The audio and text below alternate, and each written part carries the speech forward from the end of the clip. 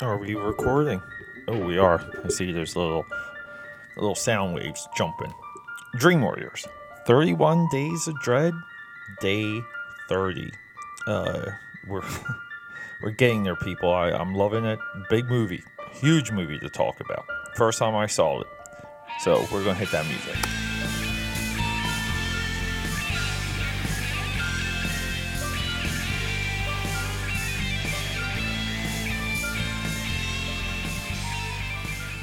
Yeah, so down the stretch here, it definitely slowed down. Felt like if I it was easily for me to be able to post 6 episodes in one day. And the funny thing is, it's like I'll sit down and I'll do huge recordings, like a really big session. So sometimes people are here, so sometimes they're sleeping. Like I really don't care.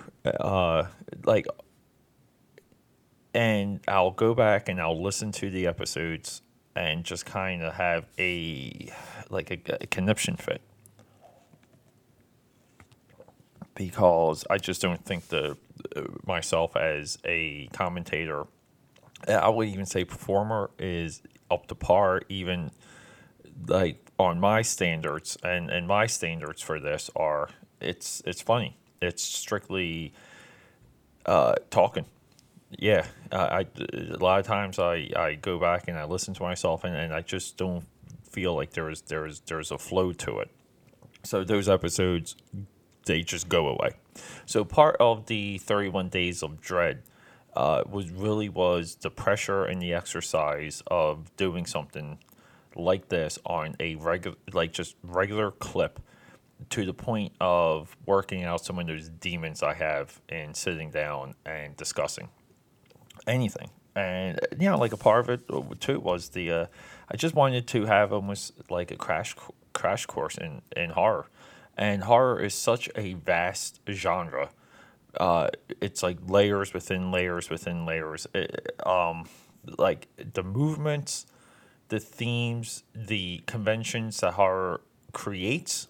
Like for that being one thread, and then what happens in the industry as a whole because of like those themes. So, like for example, we'll always we'll go back to Hills Have Eyes Part 2, 1985. That was day 29, where there was nothing unique about that movie. There's no reason to watch it.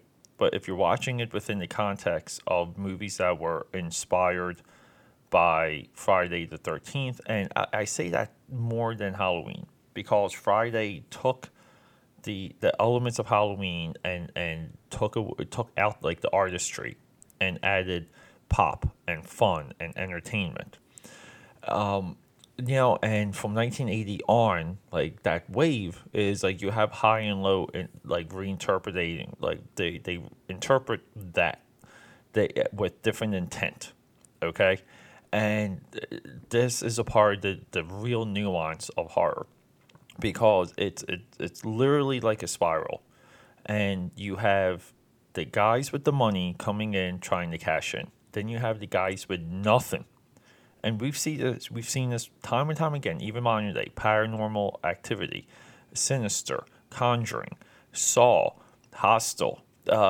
People with nothing come in, and they're able to do things within horror. They're able to make a name of themselves as filmmakers, as visionaries, as people with Willy Wonka, pure imagination. And horror welcomes this. Horror welcomes pure commentary on the culture at hand, because it's all allegorical and metaphorical. So, like we're talking about Dracula today, 1933, and why is this a big thing? Number one, bucket list movie for me. I have yet to see all of the Universal horror movies. Am like huge, probably the biggest sticking point to my filmography, like repertoire. Okay, repertoire. Am I even saying that right? But yeah, it's the Universal. I mean, like go like the Magnificent Ambersons, Touch of Evil, Citizen Kane. I loved Gone with the Wind. Like oddballs, like Rollerball. It goes on and on. Like the the discovery of film is a part of one's film education. Now, being able to identify what's happening within the film, the surrounding cultural environment, and then the filmmaking process. Like that adds to your analysis.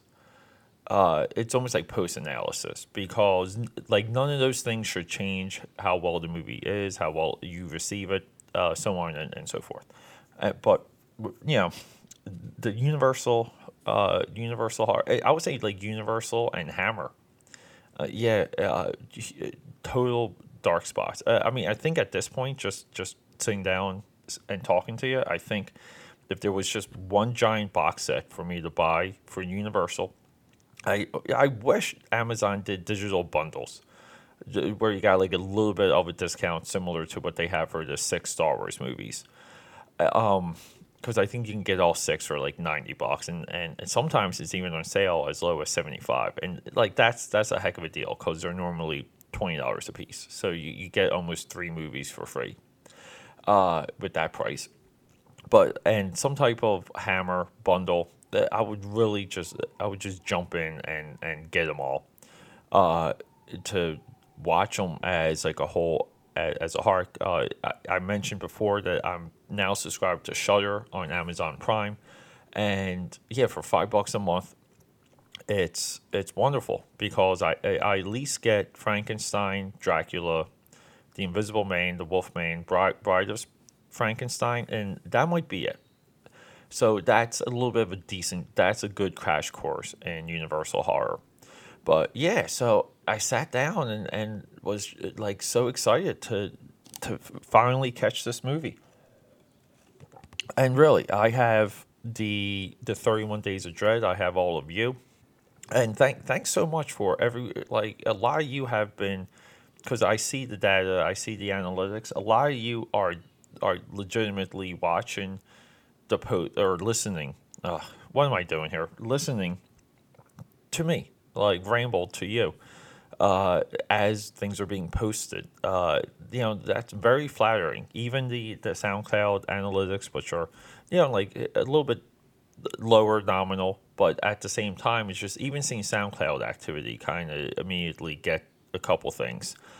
Yeah, I mean, it's very satisfying, it encourages me to go further on this journey, which is, to really build this into a cultural stamp, to really build Dream Warriors into something that people, care about. They care about the opinions, they care about the point of view and the insight and even the data.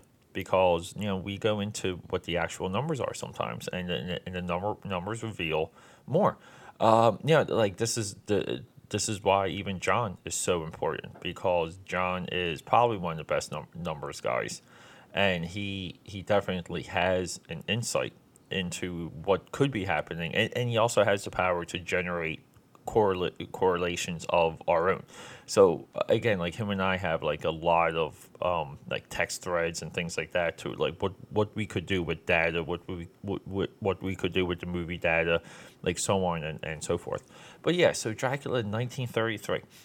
It's a movie made in 1933. Uh, the credited filmmaker is Todd Browning. The uncredited filmmaker is Carl Laemmle Jr. So Todd Browning his filmography is insane. It's like he's done like 50 movies. He directed from 1939 all the way to I'm sorry, we're going backwards here. 1915 to 1939.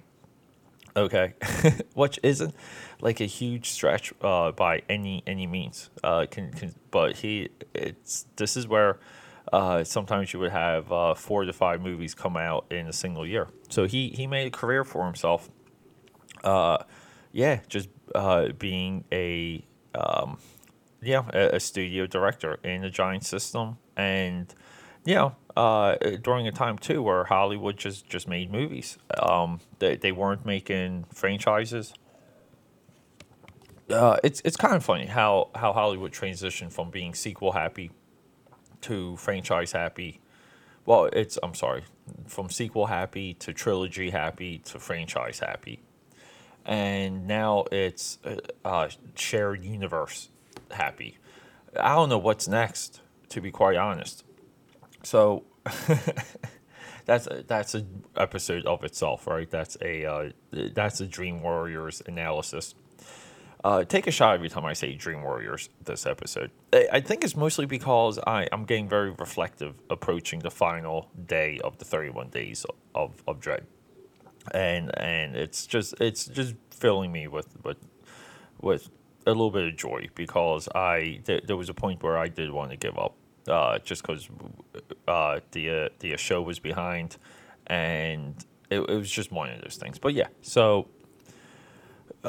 yeah, sitting that it's kind of funny because like, and I don't even have all of my data up, and I really don't care this time because I kind of just want to like enjoy the little bit of the conversation and the process and the discovery.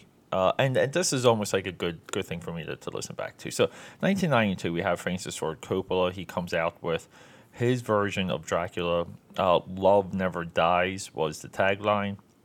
Budgeted for 40 million, box office roughly 215.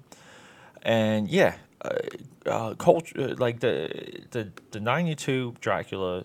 I think I might have been in seventh grade. By that point, yeah, I really missed seeing that in theater. Like I remember, I didn't see that in the theater, and I didn't see Nightmare Before Christmas, and those are two that really stuck out to me. And I don't know why I felt so bad not being able to see those movies, and we had like an art project, and it was to take a black and white photograph from the newspaper and to add blacks and add whites on top of it. Okay, to just really just make a like a strict black and white image with no gray shading.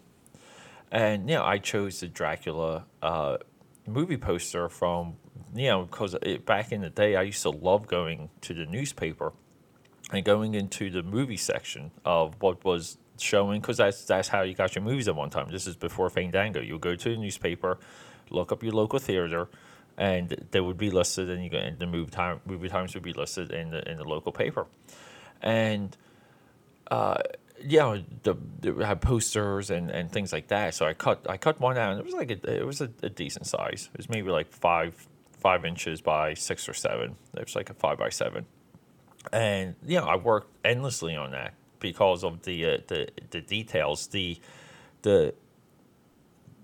poster itself there's almost like this relief that runs around the poster that is looked to be carved in stone, and it has images throughout the entire movie. And then we have like the Dracula logo and then we have Dracula and Winona Ryder.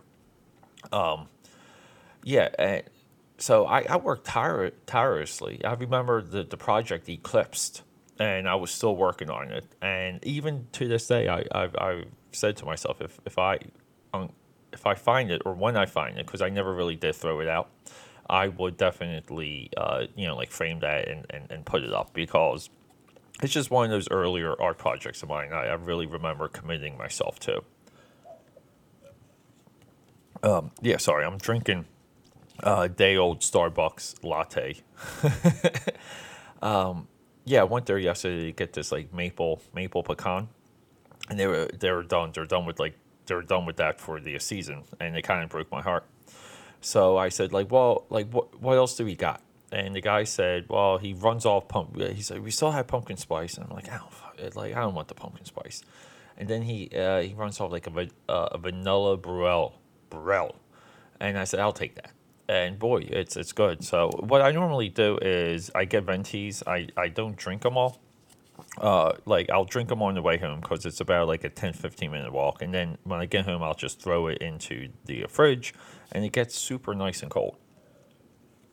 And that's where I'm at right now, just enjoying it. So the 30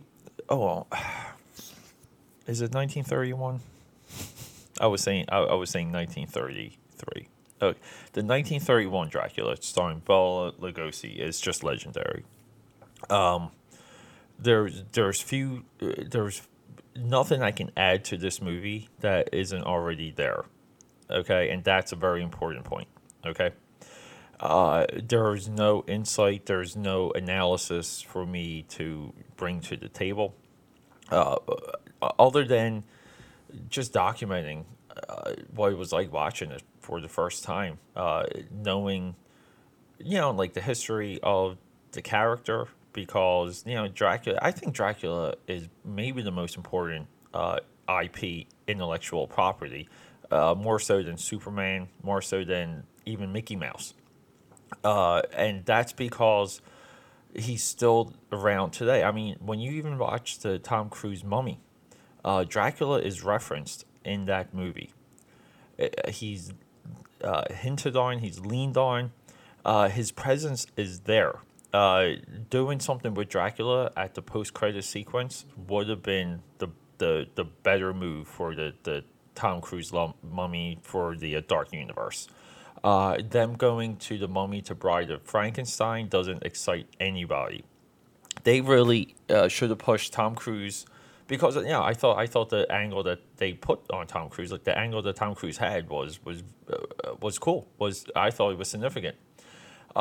Pairing Tom Cruise and the idea of these other actors, and then having like someone prominent come in as Dracula, and have Dracula be front and center of this Dark Universe cabal, so to speak. Yeah, I mean, you can't do that with Mickey Mouse. Look, we right now have a Justice League movie coming out in 2 weeks, and there is no Superman. I mean, everyone knows he's going to be in the movie. Everyone knows they're going to be doing the black costume, but there's no presence for him, and there's really no need. My father kind of nailed it. He goes, "I don't care about that movie. There's no Superman. Is the Justice League. He's not in the movie." 100% agree with my father. It's equally saying there's no X-Men without Wolverine. I'm sorry. As much as people want different things, it kind of doesn't work. There's a character that doesn't bring the fire, that doesn't bring the drama. Wolverine is that. Superman is also that. But yeah, so Dracula. I mean, the book, right? Like we have to kind of talk about the book. The book. When did the original novel come out? That's interesting, right? I mean, where are we with that? Let's see here. Can we find it? Can we find it in a let's see. We'll just look it up, right? We'll just do.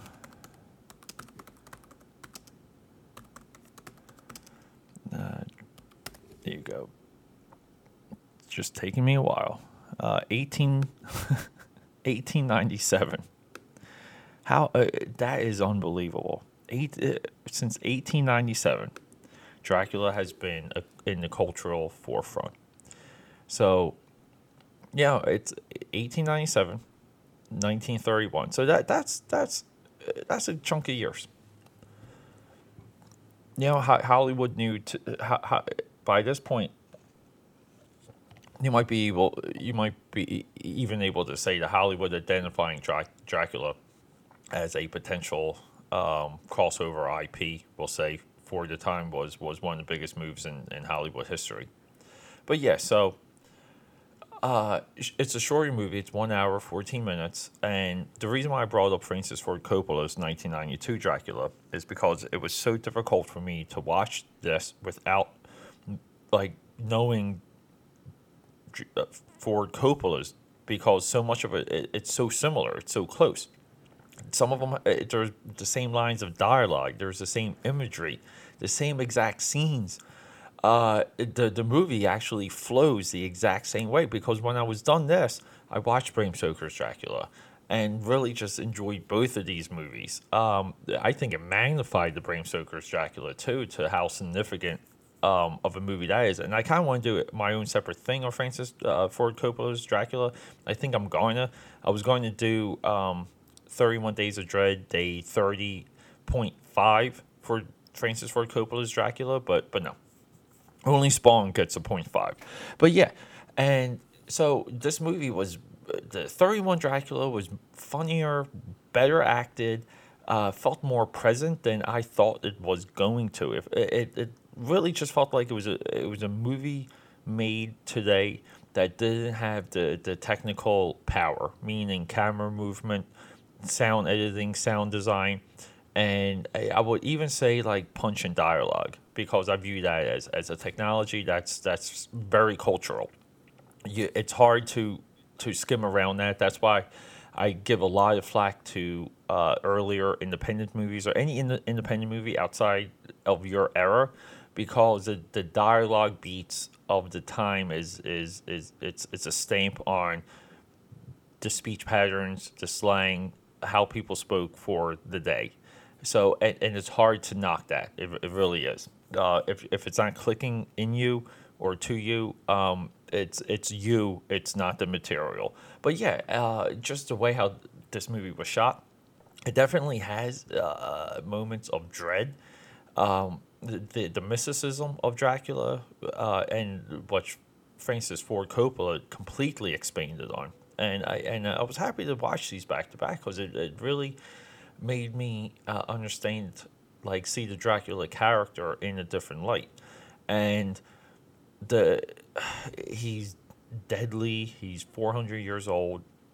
There's a mysticism about him. There's a rite of ritual about Dracula that it never occurred to me. I never saw before.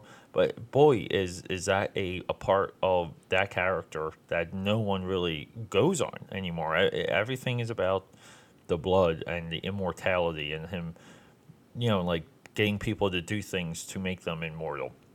His motivation is almost like happiness and love, and but it's through the powers of darkness, and it's such an interesting dynamic hodgepodge, and it's really like hard to dissect and even wrap your head around.